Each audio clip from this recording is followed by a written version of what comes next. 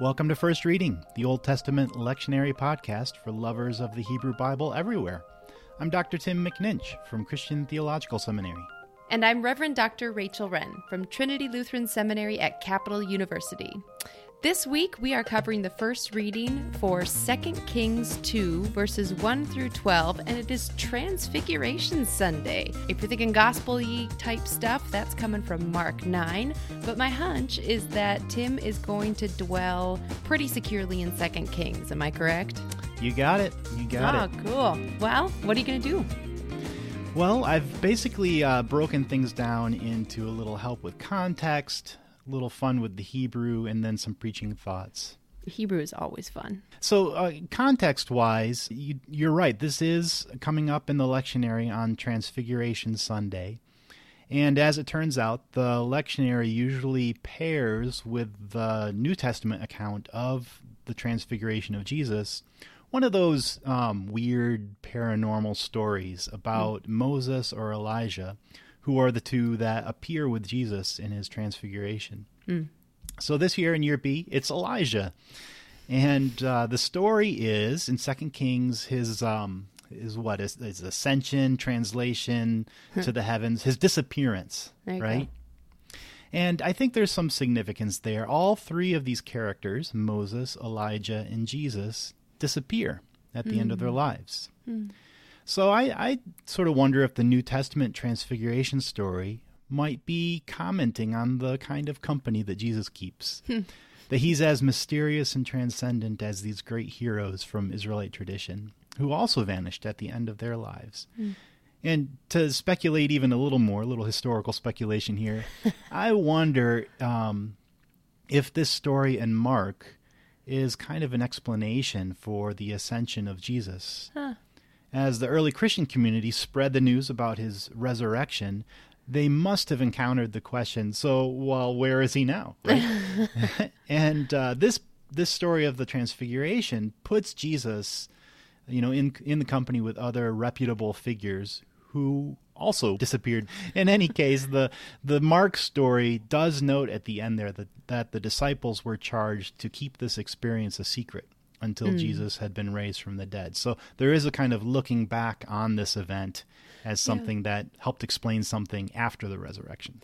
Well, and I think if nothing else, preachers, take that little tidbit, because I can't tell you the number of times when I was in the parish preaching Transfiguration, because it comes around every single year, and you're like, so yeah, I know all the things, but why Elijah and Moses? Like, why those two guys? So that's just a little bit of a helpful tidbit, I think, on its own.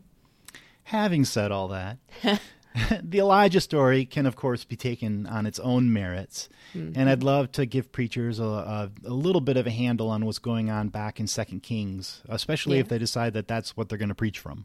Yeah, absolutely. Do it. So context-wise, this story is set in the mid-9th century BCE in Israel. That's the northern kingdom. And it lands between the tales about the reigns of King Ahaziah and King Jehoram of Israel. In the Book of Kings, the annals of these kings are interwoven with these legends about these great prophets of the Lord. And this one is all about the succession from the prophet Elijah to Elisha. I'll probably say Elisha. I never know how to pronounce his name. Yeah. It's really too bad that their names didn't transliterate better into English, because they're quite different in Hebrew and they sound exactly the same in English. Yeah, Eliyahu and Elisha. Yeah. The other little tidbit to remember here is that in the version of the Bible that we read now, these stories are part of a larger history of Israel and Judah that's retold from the other side, historically speaking, the other side of the collapse of those kingdoms. Yeah. Preachers might remember this section of the Bible referred to as the Deuteronomistic history. And this is talking about a vantage point looking back on the histories where the kings of Israel are described by and large as corrupt, morally and religiously corrupt. And that the true representatives of the will of God were these prophets, the ones who often spoke out against the corrupt monarchs. Yeah. So like many of those prophetic legends, this one emphasizes the prophet's closeness with God. It's sort of like a superhuman quality in this sort of paranormal experience. And, I think that might be context that's a little bit important from a genre point of view. The point of such legends is not that, quote unquote, they happened. Just as in the New Testament, the point of the Transfiguration story is not that simply that it happened. Yeah. These events may or may not have happened. The point is that's not the point. These legends are told in order to communicate something about the characters that are involved. In Mark, I think it's about Jesus' authority as a divine spokesperson, and that comes through loud and clear in the legend about his transfiguration. Back here in 2 Kings, I think the characteristic that is trying to bring forward is about the divine source of the prophetic calling for Elijah and Elisha. Yeah, I think that's really helpful to focus it in on, what's the point here? Did you find the Hebrew lifting up that message in any particular way? Well, there are a few really interesting things going on in the Hebrew here. And they don't necessarily bring out the legendary genre of the story, but they do help us get a little bit of a handle on what's going on in the story. Cool. So one really sort of apropos of nothing, I just like it. There's a couple spots in verses 3 and 4 where there's all sorts of prophets just sort of roaming the land, right? And they come out and announce to Elisha that his master Elijah is going to be taken from him. And he responds with these two words, Yadati cheshu. I know, just shut up. Like he doesn't want to hear it. I think the NRSV says something like, have silence or be silent. Keep quiet. Yeah, yes. Keep quiet or something yes, like I that. know, be silent. Yeah. But it's Yadati. Yeah, shut it. Yeah, so anyway, more significantly, in verse 8, there's this moment where Elijah takes his mantle, rolls it up, and hits the Jordan River, and it splits, and it says that the two of them crossed on dry ground. In Hebrew, charavah, dry ground. And this is the same word at the same river in a similar scene from Joshua 3. Where the people of Israel cross into the land on dry ground. Yeah. So there's something going on here of a sort of patterning of the miraculous elements of the story with some of the great wonders of God that had happened before. And in particular, the parting of waters, crossing on dry ground. These prophets are stepping into a heritage, a tradition of divinely ordained leaders. Yeah, and it's interesting when you say that because I hadn't really put together the thought that Moses and Elijah are kind of the callbacks at Jesus' transfiguration, but here at Elijah's ascension, there's almost a callback to Moses in this story, so that sort of builds upon itself throughout the history. And Joshua, as you said, too. Yeah, Moses and Joshua. And just to be clear, the word here, charavah, is the word that's used for dry ground that the people crossed over the Jordan River. There's a slightly different word used in Exodus 14. Oh, okay. Nice. Okay. Yabashah, I think. The other thing that is often confusing is in verse 9, where Elisha requests a double portion of Elijah's spirit. For a long time, I took that to mean like he was saying, let me be twice the prophet that you were. I want to be twice as good, twice as powerful. I want a double portion of your spirit. And that's interesting, but I don't think that's what's going on in the Hebrew there. He asks for pish naim, which is really weird, sort of a double mouth. Yeah. 2 mouthfuls, I don't know, of your spirit. But that's the terminology that's used in the language about inheritance. Oh, sure. Okay. So in a family, the eldest son receives double the share that the other siblings get in their inheritance. Yeah. So really what Elisha is asking for here is to be the eldest, to be the one who is the successor. You know what? I wonder if that helps explain the presence of these sort of meandering prophets that you were talking about at the beginning. Are they also hoping to be the firstborn? And because they're all around, Elisha has to say, look, just so we're clear, Elijah, I'm getting the double mouthful, right? Do you think that's one of the things going on here? Yeah, I think that's totally what's going on. There's these bands of prophets that are roaming around who all have some sort of connection to Elijah. And here Elisha is asking to be sort of set apart uniquely as the successor to Elijah. Very helpful. Cool. What else came out of the Hebrew? Well, one other thing I should confess, there's that scene at the end where, you've got the chariots of fire and the horses of fire and the whirlwind and all this kind of good stuff. And my whole life I pictured that as sort of like a cab pulls up, right? This fiery taxi cab. And Elijah steps in and it drives him away, right? These chariots of fire. A hot ride. Yeah. But actually, that's not what's happening here. Mm-hmm. So the chariots of fire and the horses of fire are not transportation vehicles. Yeah. They actually represent a kind of military force. It's like calling an Uber and having a tank roll up. Right, but what they do in the scene is that they pull up and separate Elisha from Elijah. And it's like this barrier between them, a flaming barrier of military vehicles pulled up at the ready. Like, do not cross this line. Oh, wow. And behind the line of fiery chariots and horses, the wind blows and blows Elijah away. The word there, se'ara, in Hebrew, it gets translated whirlwind, and you sort of picture like a dust devil or a tornado or something, right? Yeah. But it just means a really strong wind. It's the same word that's in Jonah, when the storm, the gale that comes upon the sea is a se'ara. So this wind blows Elijah away. And then evidently the vision of chariots and horses, eventually disappears. Just one more little Hebrew tidbit. And that's that after Elijah blows away, what's left in his place is this aderet, mantle. And aderet comes from the root adar, which has to do with glory or splendor or nobility. This aderet is basically like a robe or a mantle that somebody would wear to signify their high status. And so this is the piece of clothing that represents Elijah's special authority as God's anointed prophet, right? And it seems to have some power attached to it too, right? It gets rolled up maybe to resemble a staff like Moses's, and it strikes the Jordan, which leads to the parting, both on the way in to this land, this mysterious land across the Jordan, and on the way back out, as we find out later in the story. So the passing of the mantle from Elijah to Elisha becomes sort of an idiom, right? The picking up the mantle. I as far as I know, this is the origin of that idiom, this story right here.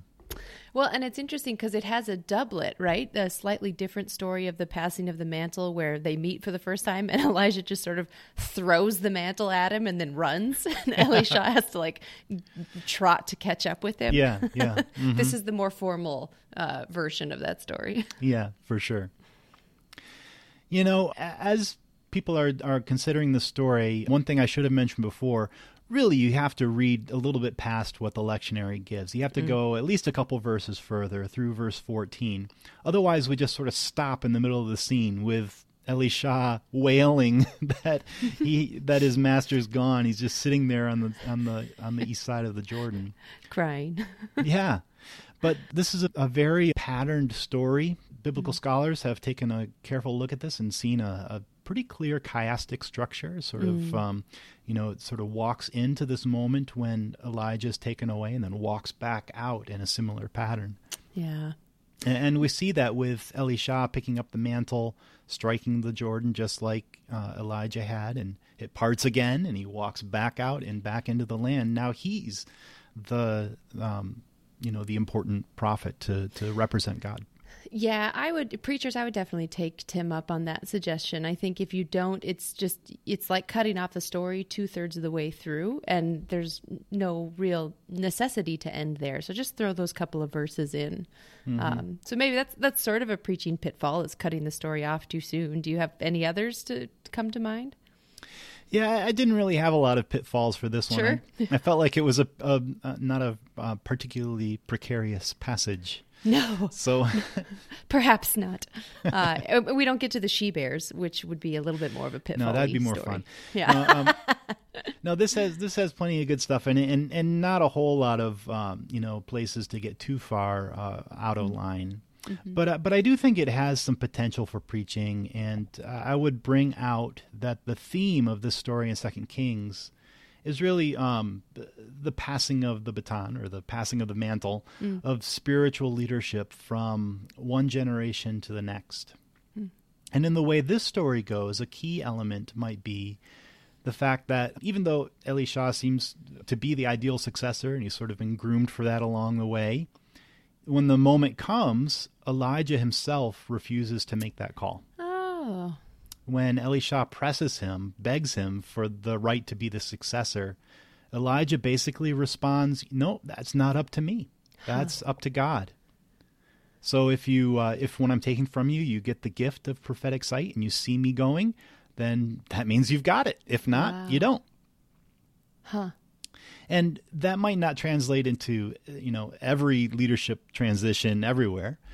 But I think there is a strong principle here that spiritual leadership isn't about, in the first place, about dynasties or personal ambition or hand-picked successors, that it comes down to God's gifting and God's calling.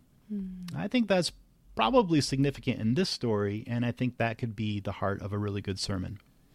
I do too. What's so fun about Eliyahu's story is that he is so not humble at the beginning of his tenure as a prophet. Like, he's just bombastic and kind of has to be taken down a peg or two by God before he can really learn to be a prophet. Mm-hmm. And here at the end, he's really digested that lesson in a way such that, when Elisha wants to put the power on him, Elijah knows his role. And I think there's a freedom in that. When we're talking about spiritual leadership, we really look to God to be the one bringing us places or bringing us people. And we just sort of step back and try to do our best to respond.